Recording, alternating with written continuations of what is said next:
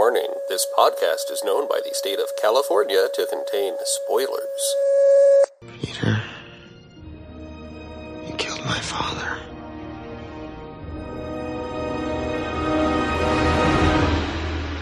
There are bigger things happening here than me and you.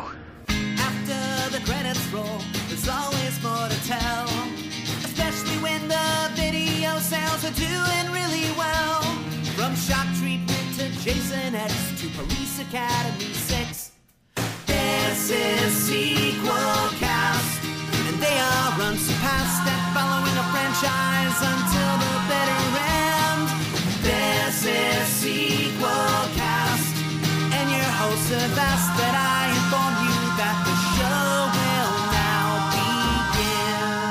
begin. Hello and welcome to Sequelcast 2, a podcast looking at movies in a franchise, one movie at a time. I'm Matt Bradley Shergi. With me is William Thrasher. Hello, listeners. And this time around, we're continuing our look at Sam Raimi's Spider-Man trilogy with Spider-Man 2. This came out in 2004, so about 2 years after the first one, which is pretty quick for this sort of a movie. And it had some of the same cast, although, you know, the writer's different. The first one was credited to David Koepp. This is a screenplay by Alvin Sargent, with a story by Alfred Gough, Miles Millar, and Michael Chabon. Again, based on the comic book by Stan Lee and Steve Ditko.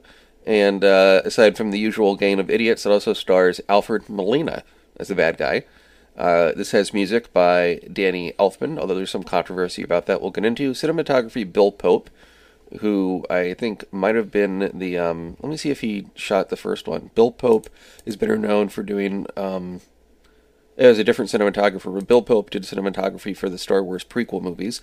Edited by Bob Murawski. He does most of Sam Raimi's films.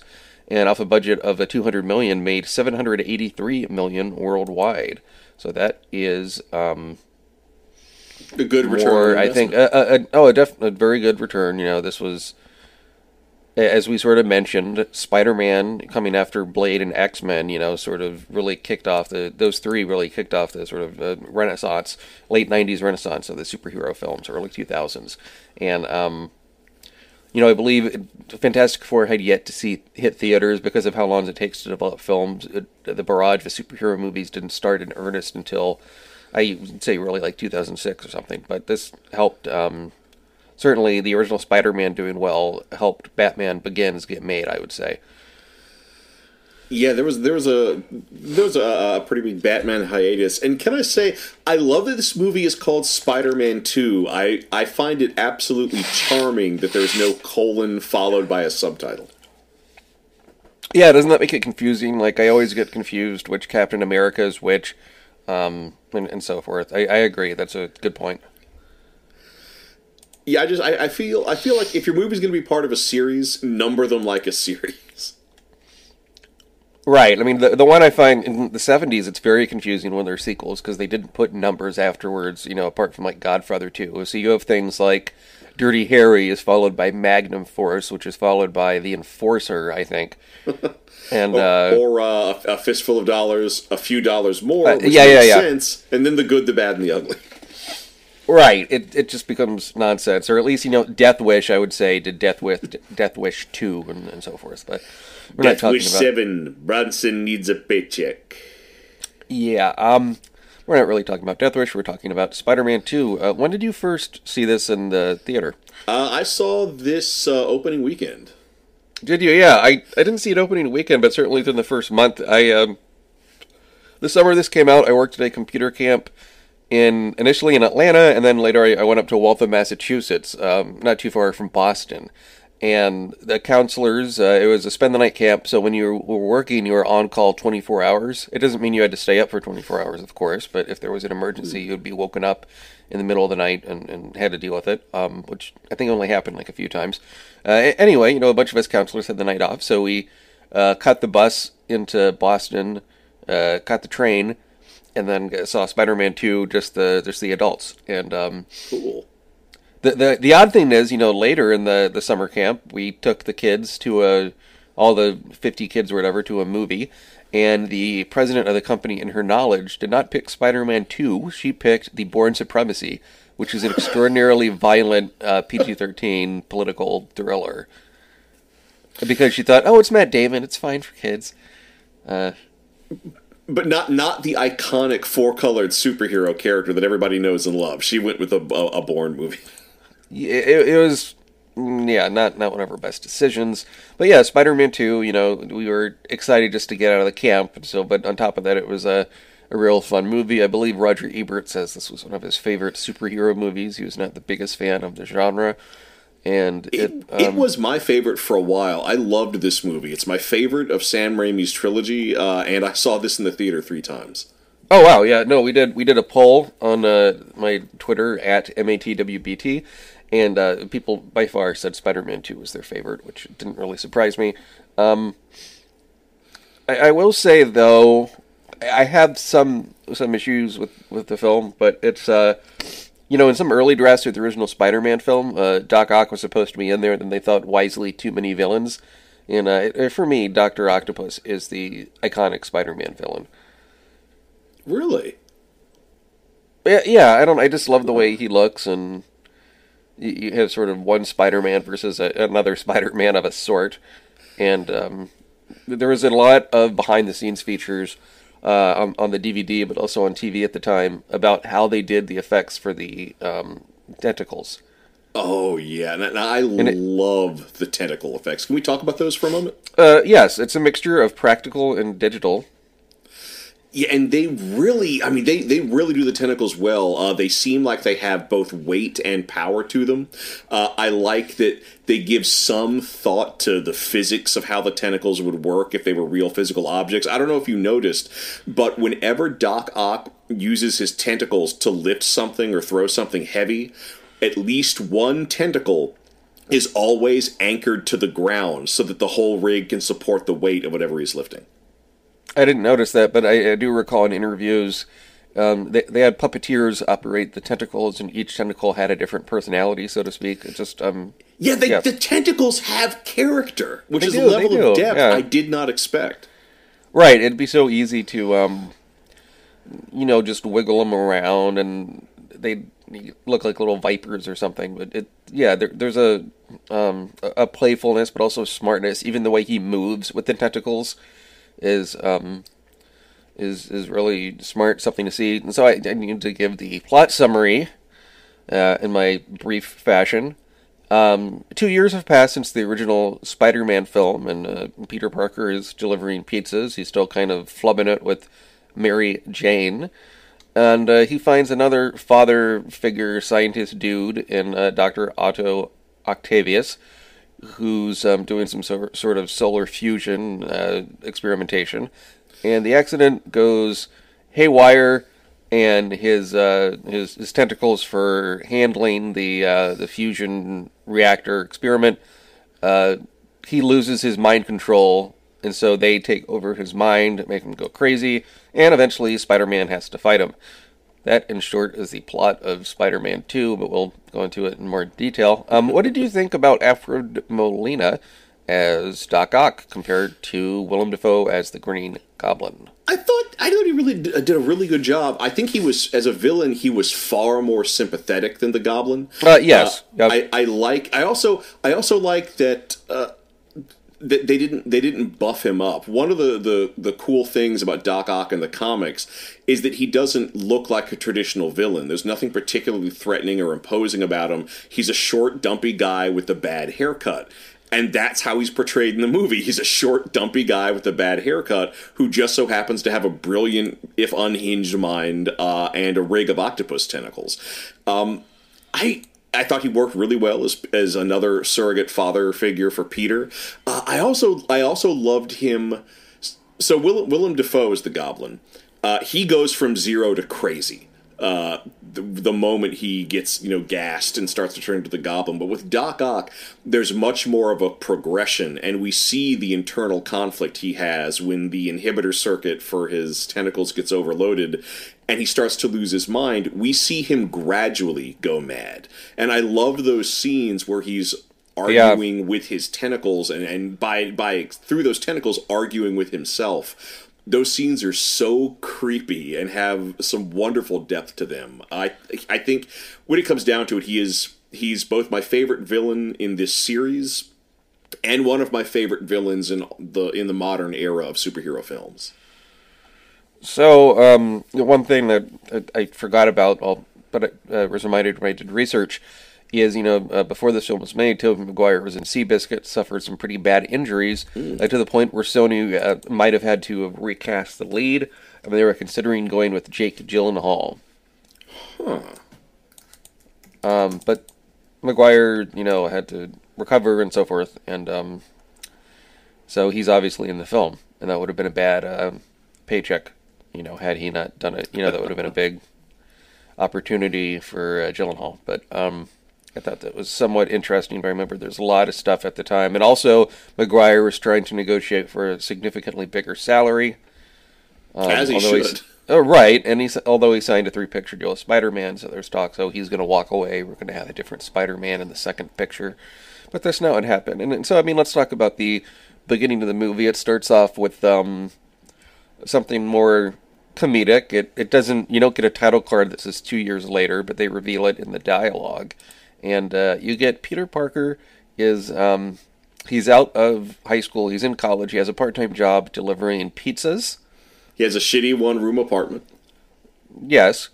And so what do you think the whole pizza delivery sequence where he decides, I know, I have to do it in 30 minutes or less, I can do this as Spider-Man, to do this, to go 60 city blocks or whatever it is. I think it's really fun, and it reveals a lot of character. And what I love about it is that, in a lesser movie, his superpowers would make delivering the pizza easier, but it doesn't, because in this opening bit with the pizza delivery, it hammers home the fact that the thesis statement of Spider-Man is, with great power comes great responsibility. So as he's trying to deliver the pizza, he keeps seeing problems that he keeps having to solve as Spider-Man, leading to one bit of comedy, which I didn't like the first time I saw it, but it really groaned on me, where he has to stop a mugging or save somebody or whatnot, and so he leaves the box of pizza just on a fire escape, and a person comes out, and like you do when you see an unattended pizza, tries to eat it. Yeah, he webs the slice out of the guy's hand. It's a good bit of business. It reminds me of the something you'd see in the comic book, like sort of a goofy intro. Oh, yeah. But I also like the bit of business in his apartment. We have his landlord, Mr. Ditkovich, and there's just the playfulness between him yelling about the rent and then his daughter, Ursula, sort of flirting with Peter, which pays off more in Spider-Man 3. I was shocked that paid off in Spider-Man 3. Spider-Man 3 pays off a lot of things in unexpected ways. It's, well, something about that movie had to. Yeah, so I think we get, he's not a high school kid, although I think Tobey Maguire never looked that young, and he looks better, as a college student. College student, thank you. But we also see that his working a job and him being Spider-Man, saving people all the time, is causing a toll. He's being late for class. Yeah, which is another, that's one of the good things about the Spider-Man comic that I'm glad they manifested in the movie, is that it's not easy being Spider-Man. It costs him something. Right. And he's always in these positions where he has to choose between himself, his relationships, and Spider-Man, and so often it's himself or his relationships that suffer. Yes, and we also get, Dylan Baker plays Dr. Kurt Connors, who in the comics later becomes the Lizard. I don't know if they ever planned for that for the future movies, but... This was all rumor, but supposedly, yes, they were planning on him becoming the Lizard in a later movie. Possibly, because that was always the rumor. It was always, the third movie's going to have to be the Sinister Six, so he's going to become the Lizard and he's going to join the Sinister Six. But of course, that's not what happened. But that's another thing that I like about this movie. It's not burdened with being connected to other movies other than the first Spider-Man film. If you were to see a character like Dr. Connors in a Spider-Man movie today, he would only be included to set up the Lizard in a future film. Here, he might become the Lizard, he might not, but if he does, the groundwork's been laid. Well, not just that, but I mean, these Sam Raimi Spider-Man pictures, because of the deal, the rights that Sony had, could pretty much only have Spider-Man characters. He didn't have to have like Iron Man pop by to make him a sandwich or something. There's something. It's like a pure Spidey comic with no crossover stuff, which is also nice. So we also, not only does he have problems, sort of sleeping in school, we get he's sort of on the rocks with J. Jonah Jameson, where Parker's trying to turn in more artistic photos, and he just wants more Spider-Man photos. Yeah, because he's got that's one thing for a newspaper editor who insists on Spider-Man being a menace. He also seems to insist on putting photos that make Spider-Man look good all over his front pages. Right, and J. Jonah Jameson is even better, I think, in this film than the original. He just starts off at 11, and he's like rapid fire. He keeps on getting interrupted by phone calls, and the secretary tries to speak to him, and he keeps on cutting her off no matter what it is. One of my favorite bits of business in this movie is after Doc Ock becomes a villain and starts, robbing places and going on rampages, there's a great scene where J. Jonah Jameson and Ted Raimi are having an argument about what to call this new villain. And they rattle off some great names, a couple of clunkers. There's only one jokey one when they talk about calling him Doctor Strange. Doctor Strange, yeah. But it's fun, and that's another thing I like. I like that Doc Ock doesn't name himself. I like that the newspapers come up with that name because they got to put something snappy in the headlines. Right, it's a pretty good moment. So as part of his college class, he has to talk to someone, and through his connections at Osborne Industry, through Harry Osborne, he gets to talk to the famous nuclear scientist Otto Octavius. And I have a problem in that the relationship between Peter and Otto is very similar to what we see between Peter and Norman Osborn, Willem Dafoe in the first film.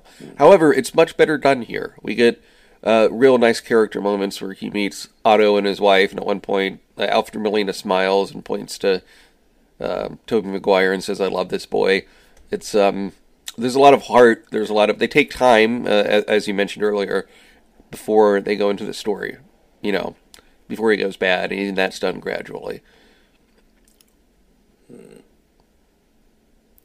Yeah, their relationship does have some time to breathe, which is nice. How do you feel about the whole we get a lot of sort of techno-babble in which we see Otto Octavius put on his tentacles and he explains what they do, and they do a super close-up, or I should say extreme close-up, not super close-up, of the chip at the top connected to his spine. Most of the technobabble, I think, works, because I think it is important to, especially if you're going to this movie not knowing the comic book, I think it is important to take a little bit of time to establish exactly what the rules for the rig are, and why does he have it? Because normally you wouldn't use a giant robot arm rig in nuclear science, but the movie does work to justify it. The only thing I don't like about it, because it's a bit too on the nose, is when they really hammer it home about the inhibitor chip on the rig. It would be one thing to just toss off a real quick line about there being an inhibitor chip, but just the fact that a reporter flat out asks, well, gee, if the computer systems are so powerful, what stops the rig from just taking over your mind and body?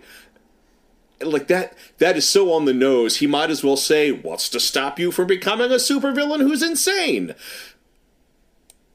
Especially since it's well enough established in both sci-fi and in superhero things, a surge of electricity can make things happen, so it shouldn't be difficult to buy into if this thing is wired into his brain and he gets zapped with enough electricity running through it, he loses his mind. We don't need this whole thing with the inhibitor chip. Especially since the whole thing with the inhibitor chip would seem to imply if Spidey could just get a second inhibitor chip and plug it into the ring, Doc Ock would be cured. Like, I feel like the only reason to make such a big deal about the inhibitor chip is if that's how Spider-Man's going to solve the problem. Right. It's, however, I think we get a pretty good moment where you see the experiments going on in front of the press, and then stuff starts going wrong, and Spider-Man tries to hop in and save him, and, accidentally, because of all the damage that's caused, the one of the windows shatters, and the glass kills Octavius's wife. And you get a good shot of her screaming, and her screaming face reflected in the glass as it punctures her. Yeah, and this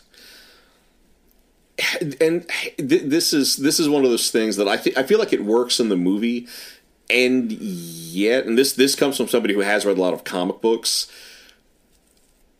90% of the time, if there's a female love interest, whether it's a wife, girlfriend, fiance, what have you, and you just guess, I bet they're going to die, you're probably right. Yeah, I mean, speaking of females in this movie, I think they give Mary Jane a lot less to do than in the first film. Well, so much of what she does is on stage, which is in that production of The Importance of Being Earnest, which on the one hand, I do love. I love that, she's in a classical play that's going on, or she's having some sort of success. But so much of what's going on with her in the play happens at the periphery. So you don't feel it as much when Spider-Man starts to drive a wedge between Peter and Mary Jane. I mean, there's already a pretty big wedge, and that wedge's name is John Jameson. Right, and the way he's introduced it made me think, are they going to do some of the Venom storyline? But they don't really follow that here. Yes, because John Jameson is J. Jonah Jameson's son, who is also an astronaut, and who is engaged to Mary Jane. Which does kind of... I mean, I realize time has passed between the two movies, but I would sort of like to know what their relationship is like, because we kind of go slam bang into the engagement. Yeah, they don't set it up that... I mean, there's a bit of a mystery at the beginning where Mary Jane says that she's seeing a guy and it's serious, and you don't know, is it Harry? Oh, could it be Flash Thompson? Who could it be? You don't know. And then when it's revealed to be J. Jonah Jameson's son, who we never even saw in the first film, it's... Well, because he was in space at the time. Well, I suppose so. But, I mean, it's just ridiculous. I don't know, it just doesn't pay off as well as it should, or it could have been set up a bit more. They could have saved this for the next picture, frankly, but... Oh, can I just run this by you? Can you name a single other film where one character is an astronaut, but the movie isn't about astronauts? I don't think I can. I was thinking of things like The Right Stuff or Apollo 13. But, I love that Space Cowboys, yeah. Yeah, but those are about astronauts doing astronaut things. I love that it's just a job, and I realize that is that is something that is brought over, from the comics. But I love astronauts. I love space exploration, and I love that that's just part of a character's background in a movie that's not about NASA in some way. We mentioned in the original Spider-Man there was sometimes Spider-Man himself moved with not that much weight, seemed a bit cartoony. How do you think he moves here? He moves pretty well. I mean, there's still a lot of character in the animation. There's a bit more weight behind the swings. But other than that, it's pretty much on par with what's in the first film. I love where you have Doc Ock climbing the side of the building. It's just such a good comic book image. And yeah, I mean, they really take advantage of the fact that we can do amazing things with computers to make those scenes of conflict between Spider-Man and Doc Ock work. And neither one moves like a CGI ragdoll. They move like real characters. Right. It is. It's really something. So, I mean, how do you feel about how this movie is after Doc Ock becomes bad? I mean, I love the scene of him in the hospital. That's very much that is straight Sam Raimi cheese horror. Yeah. Yeah, just the paramedics trying to, talking about having to cut him out of the rig. And, the moment the rig is under threat. Yeah, the tentacles just come up and start doing horrible things in that operating room. Do you think the chainsaw is a reference to Army of Darkness? I think so. It seemed the way it's shot really echoes the presentation of the chainsaw from Evil Dead 2 and Army of Darkness. Although, speaking of which, Bruce Campbell, we didn't talk about his cameo in the first film as the wrestling announcer. Yes. But he has a bit more. He has more to do in this film as he's the usher at the theater. Oh, it's very funny. Yeah, Peter, is because he's run down as and overdoing it. His batteries are running down, so to speak. That's a big theme of this film. He's late for the show, and so he can't come in. And he tries to come in and beg and plead, and he's like, nope. And as the usher, he points at the door like, no one will be admitted after 10 minutes after the show starts or whatever. And just Bruce Campbell being sort of smarmy and officious in a weirdly charming way. and that's the other thing I love is that Peter Parker / Spider-Man, he is defeated, but he's defeated by an usher from an off-Broadway theater. Yeah, it's just such a funny bit of comedy, and they really let it stretch out, and you feel bad for Peter Parker. Oh, yeah. And then, we cut to the inside of the theater, and we see his empty, reserved seat, and Mary Jane's kind of glancing at it in the middle of one of her scenes. Yeah. And that hurt, because I've disappointed the important people in my life like that. Although Bruce Campbell sadly was not involved, and so that scene stung a lot. Yeah, it's a good scene. I think the movie becomes less interesting when Doc Ock gets his powers, because you get a lot of fight scenes. On the other hand, I do like you get Harry Osborn gets some more business to do. Again, played by James Franco, where he tries to work out something with Doc Ock.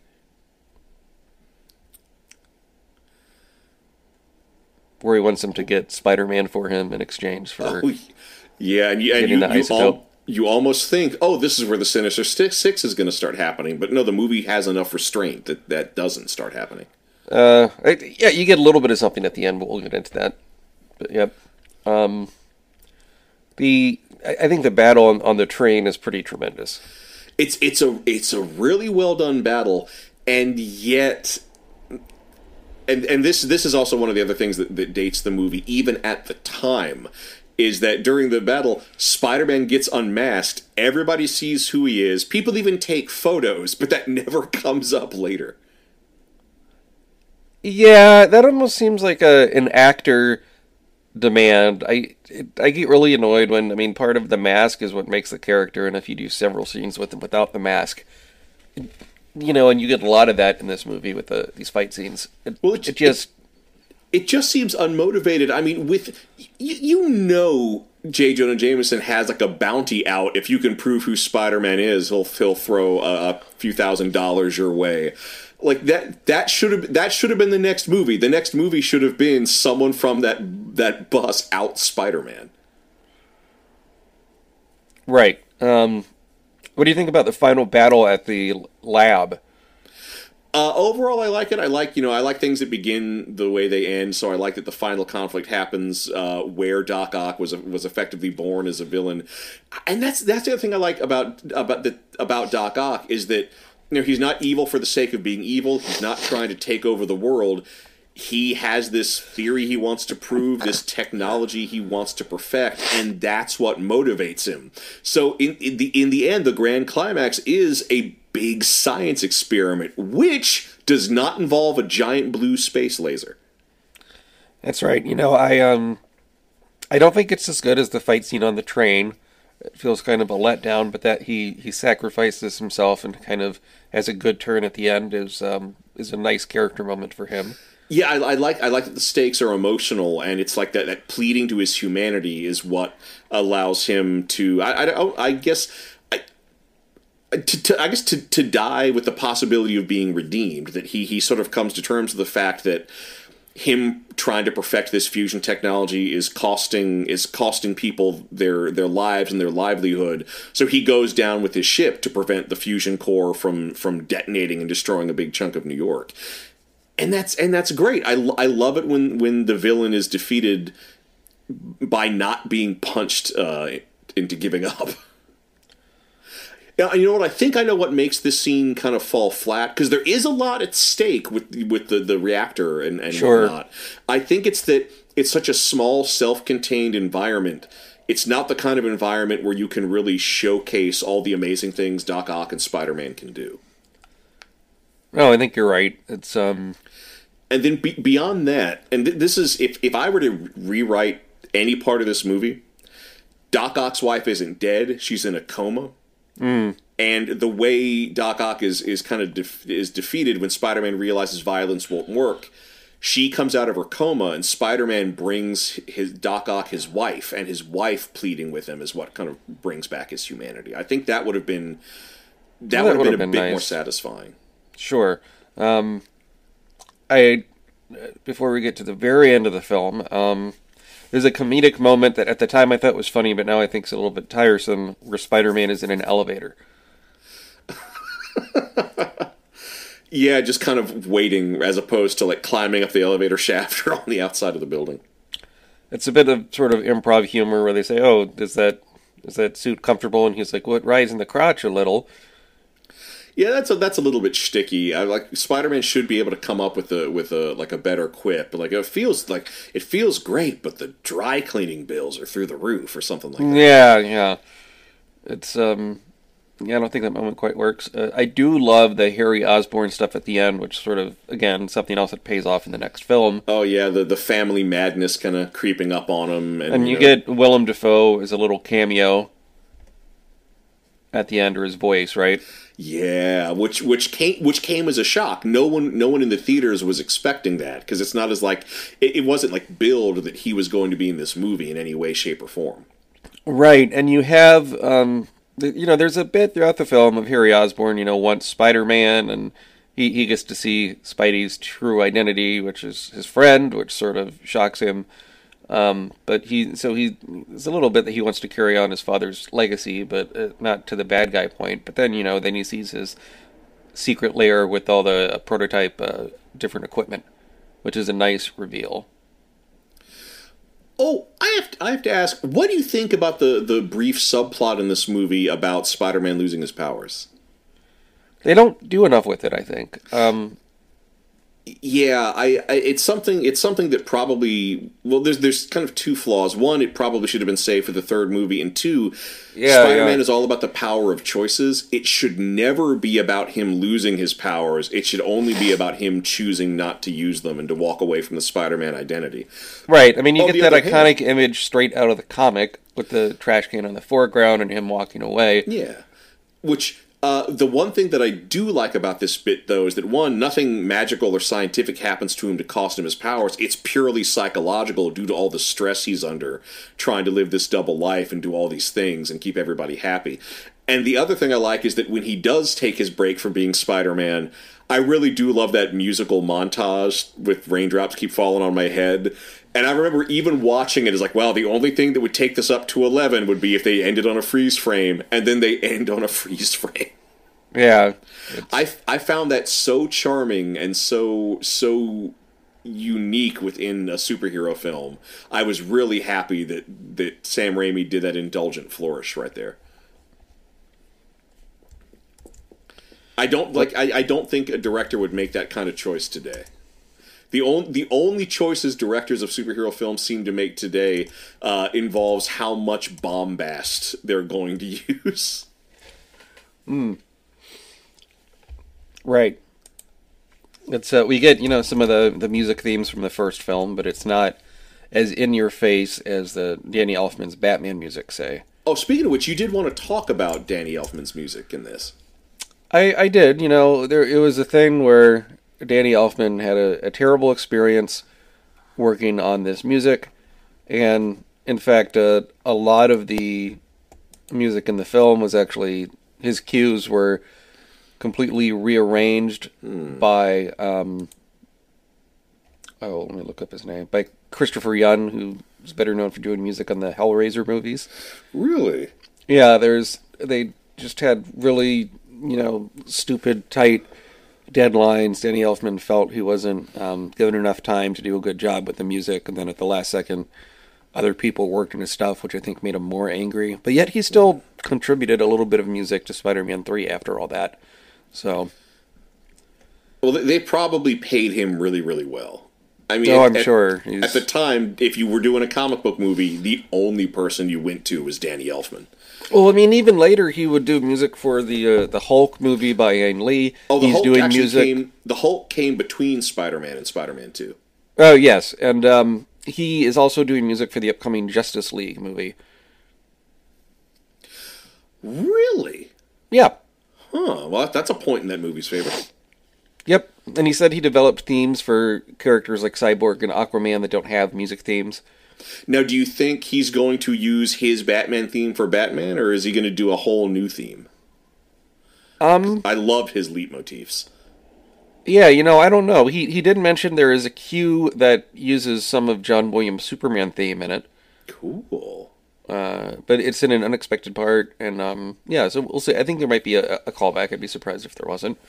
I'm more interested in the rumors if Ben Affleck is still going to keep being Batman or not, because that keeps on flittering around for back and forth for a while. So who knows? If we're doing rumor mill stuff, I have a feeling this is Justice League is going to be his last appearance as Batman. Me too. If he shows up as Batman again, it's going to be because they drove a dump truck full of money up to his house, and his third appearance as Batman won't involve him standing up. Yeah. It'll just be him in a cockpit with the cowl on or sitting in front of a computer. It'll be a classic Orson Welles performance. Latter-day Orson Welles. Yeah, very interesting. We'll have to see what they do. There's also an alternate cut of this film called Spider-Man 2.1. Oh, I didn't know that.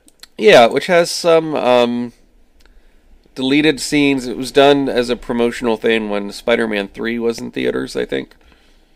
And it just... we get an extra fight scene between Doc Ock and Spidey, but it's pretty much all CG. It's when Doc Ock is robbing a bank, and they go in, and they're climbing on the building. They go inside a room, and Doc Ock pummels Spidey for a bit. It's a bit too computery looking. There's an alternate take of the improv comedy in the elevator. There's an odd scene where J. Jonah Jameson tries on Spider-Man's outfit. Huh. And you see him wearing the outfit going, this is sort of fun. With his face sticking out. You see his head on the outfit. Which, well, I guess it does explain what happened to the outfit after he threw it out. Yeah, which is a weird sort of moment. And some slightly different takes throughout the movie, slightly extended. It's about 8 minutes longer. I don't think it's notably better than the original version. In fact, in some way, I think it's worse because it just feels a bit stuffed. But this comes, of course, from seeing the first one, or from seeing the original cut in the theater. But yeah, it's called 2.1, which is kind of confusing and strange. I don't know why they did that. But the versions of the Sun Video have both cuts typically. So, what do you say? Sequel yes or sequel no to Spider-Man 2? Oh, sequel, yes, absolutely. Yeah, I think sequel, yes. I agree. I think this is the best of the trilogy. They do a better job. But my only thing I'm not crazy about is the way they set up Dr. Octopus is very similar to how they set up Green Goblin, but they do a better job of doing it here. Nothing against Willem Dafoe. And Spider-Man 3, man, that was a movie people were looking forward to, and it'll be interesting to revisit it and see if it's as bad as people thought it was at the time. Yeah, this is one of those cases where I feel like I'm dreading revisiting the third film, but I've got to. That's part of the sequel cast oath. Right, and Spider-Man 3 makes the classic mistake of having way too many characters. But we'll get to that next week. We'll get that next week. So, pitch a sequel. Excuse me. I think, if I was doing a sequel to this, I might make Spider-Man 3 the Sinister Six. And you would just have, and the way I would deal with, all the bad guys, is I would have the Sinister Six have, 3 different team-ups of 2 each, and Spider-Man would sort of fight them like bosses in a video game. And there's one final fight where they're all 6 trying to work against Spider-Man, and he uses his wits to, try and save them. And I think I'd have something in there where Harry Osborn gets killed in much the same manner of his father, and you have a bit of a tragic scene there. And I would end it where, as Spider-Man is walking away, we see his shadow become big and black, almost like it's laughing. Sort of teasing Venom in some way. But, and that's what I would do for Spider-Man 3. What about you? Well, I was kind of thinking along the same lines. It's 3 movies in, probably going to be the last one. You got to go out with a bang. So I would also do a movie where it's Spider-Man versus the Sinister Six. But the way I do it, so you have Harry Osborn. He's now fully in control of his father's company, but his father's company is tanking. Partly due to mismanagement, but also due to the fallout from the fact that every time they get involved in a big groundbreaking project, a supervillain is born and lives are lost. And so, Harry Osborn's trying to think of what he can do to protect his father's legacy, but he's still going a bit more unhinged, and he's still, haunted by the voice of his father. And he still wants revenge on Spider-Man. And he comes up with a way that he can solve all those problems. He finds all of his father's old notes. He improves upon the Goblin technology, and he intentionally gasses himself with the Goblin's gas. But it's a refined version. The idea being it'll give him more of the advantages with fewer of the disadvantages. And he organizes the Sinister Six. And we spend a lot of time with him, and it's kind of almost like a Godfather rise to power thing. The Sinister Six, he as the Goblin, he breaks into jail and he frees a bunch of villains that Spider-Man has locked up. So that way we don't have to waste too much time with the origin stories of all the villains that are going to join the Sinister Six, which would absolutely have to include Sandman and Mysterio. It would also give us an opportunity to have some fun cameos by lesser-known or even regrettable Spider-Man villains like the Sinister Spot. Something there that's just for the fans. And initially, they do big, high-profile crimes, but they're all crimes committed against Oscorp's rivals, allowing Harry to steal their corporate secrets and use them to make his own company rich and powerful. But and this is where there's some internal conflict with the Sinister Six, is that they think that the crimes are too flashy and high profile and it's only going to make them more vulnerable. But the reason they are high profile is that the Goblin's trying to lure Spider-Man out. He wants that inevitable conflict. And just to show how far the Goblin is going, at one point, one member of the Sinister Six will say, "We are getting too big and too dangerous. I can't do this anymore." So the Goblin's going to kill him. And he'll get replaced. That way we can kind of have some alternate rosters for the Sinister Six, which will be fun. But it's all going to end with as the Sinister Six is going to, for all intents and purposes, hold the city hostage as part of a robbery. Spider-Man's going to get drawn out. And the final conflict is going to be between Spider-Man and the Goblin. And the way Spider-Man's going to defeat the Goblin is he's just going to unmask himself and say, "Harry, I'm your best friend. Please don't do this." And it's going to awaken Harry's humanity, and Harry, kind of overcoming the family madness, is going to turn himself in. And that's what it's going to. It's almost going to be like an intervention. That's how the Goblin's going to be defeated, is through the power of friendship.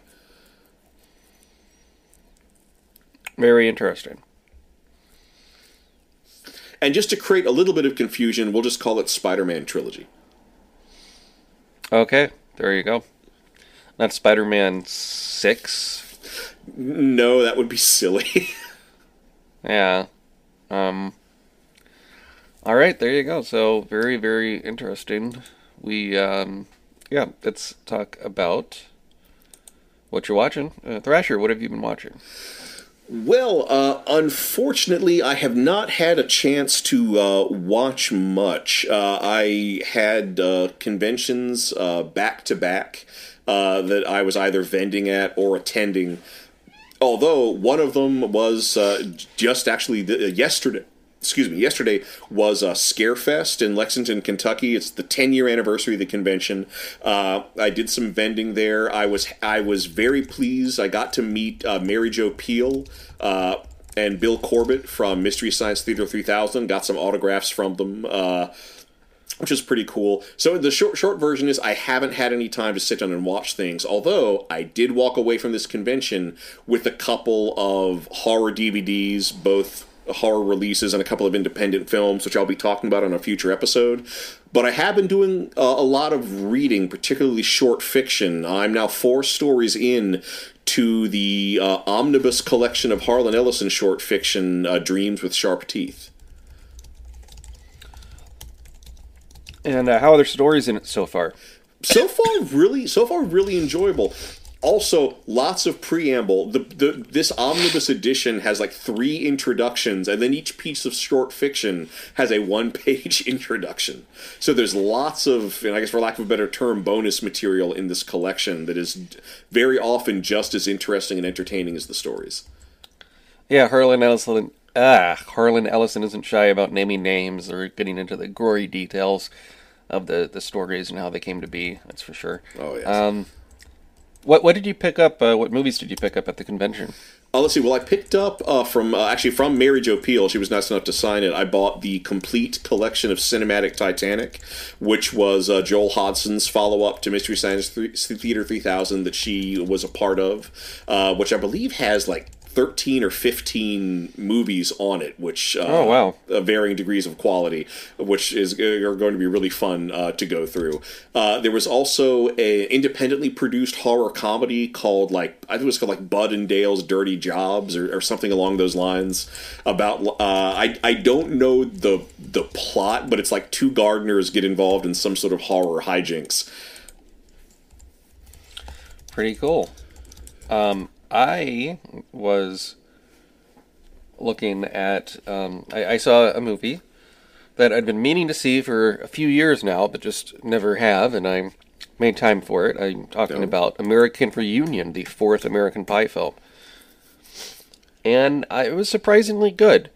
You know, I think it's less cartoony than American Wedding, the 3rd film, and it is one of those, it just has a lot of character moments and pays off a lot of things set up in the first film. People are in different situations from the where they were in the original. It has a lot of cameos from different people from the cast, especially towards the end. What's weird is one of the cast members on the poster is only in the film for 1 minute. So it's odd that she's featured on there. But wow. Was that the woman who was in How I Met Your Mother? It was Natasha Lyonne. So she, yeah. But let's see what else. American Reunion. It's about, as you think from the title, they're going to their high school reunion. The weird thing is, it's the 13th high school reunion. Yeah, that's an arbitrary number. It's very arbitrary, and they say we got triskaidekaphobic. They tried to explain it, which I think even makes it worse. And they're like, I couldn't get stuff together quick enough, so I know I'm a few years late. They don't harp on that as a joke in the movie. They just kind of move on. But but you can tell some stuff in the movie is already dated, even though it came out in 2012. You have a Twilight joke. You have a big... I mean, I guess this TV show is still on the air, but you have one of the main characters, Oz, who is played by Chris Klein, does he becomes a sportscaster, and he's on Dancing with the Stars, and we get to see his embarrassing dance. But I think... It also has, less nudity than any other film in the series. Do you think that hurts it or helps it? I think that hurts it. I mean, not that I don't think the American Pie movies are really that outrageous, but I guess the nudity it has in this one is more practical. We get sort of a funny subplot of Jason Biggs, who plays Jim Levinstein. He runs into a girl that's 18 that he used to babysit for, and she has a thing for him, and she accidentally ends up in his car naked, and zaniness ensues. You get a really nice scene with Jim's dad, played by Eugene Levy, running into Stifler's mom, played by Jennifer Coolidge, and they both get high, and they have some fun dialogue scenes because they've been in a lot of films together, but this is their first time they're both in the same scene. They are in the series, yeah, and it's you get he has some really perhaps his best moments of the series in this one. Actually, you get he mentions he's a widow now, and they decide to work on trimming his eyebrows, and you see sort of like a couch full of eyebrow hair, and he's like, "Oh, it looks great," and it doesn't look any different than it did before. Well, I tell you, my wife, she died off screen. Yeah, you get and also in a series regular sort of gag, you do get him having an awkward sex talk with his son, and he's like, oh, and he has a pretty dirty line where he's like, oh, and if you're suffering erectile dysfunction, you can just he sticks his thumb up, stick that somewhere while you're to bide some time. It's always been a winner for me. So it's, son, I'm going to give you some practical advice.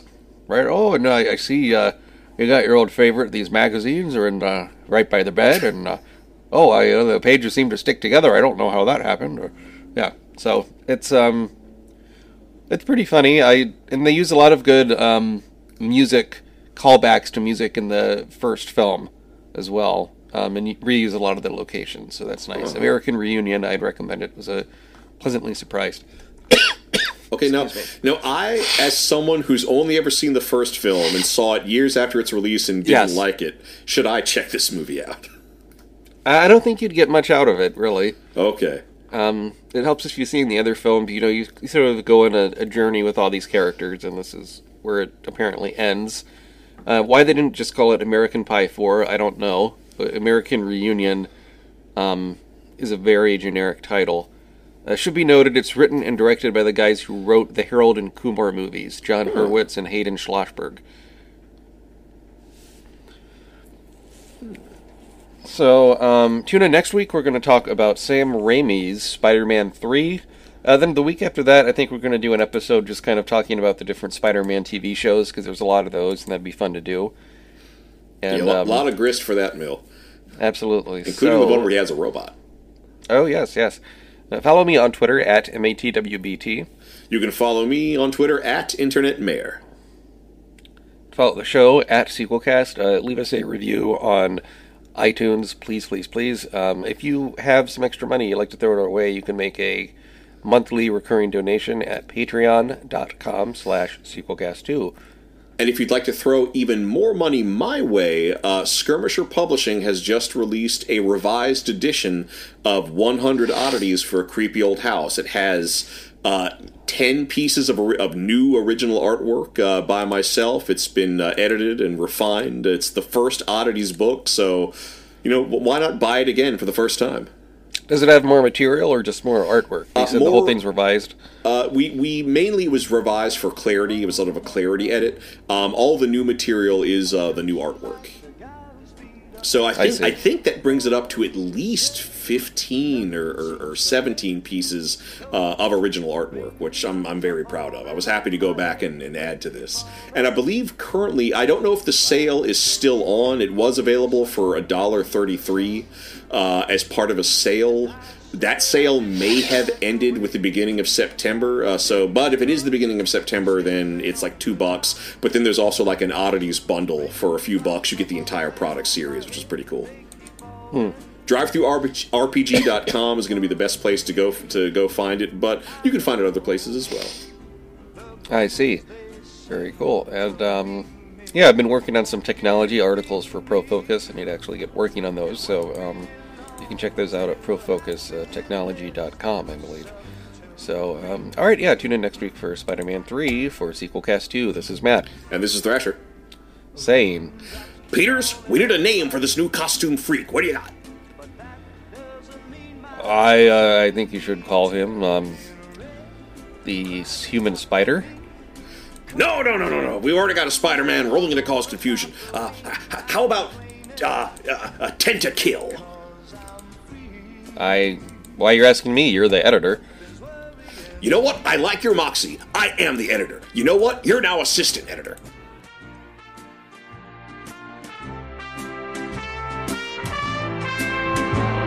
It won't be long till happiness steps up to greet me. Raindrops keep falling on but that doesn't mean my eyes will soon. Sequelcast 2 is a proud member of the Battleship Pretension podcast fleet. Find other great film and TV podcasts at battleshippretension.com. The theme song to Sequelcast 2 is written and performed by Mark with a C. Listen to his music at markwithac.com. You can also listen to Sequelcast 2 on the go at Stitcher. Head on over to stitcher.com and search for Sequelcast 2 to give it a listen. This program is a proud member of the Battleship Pretension fleet.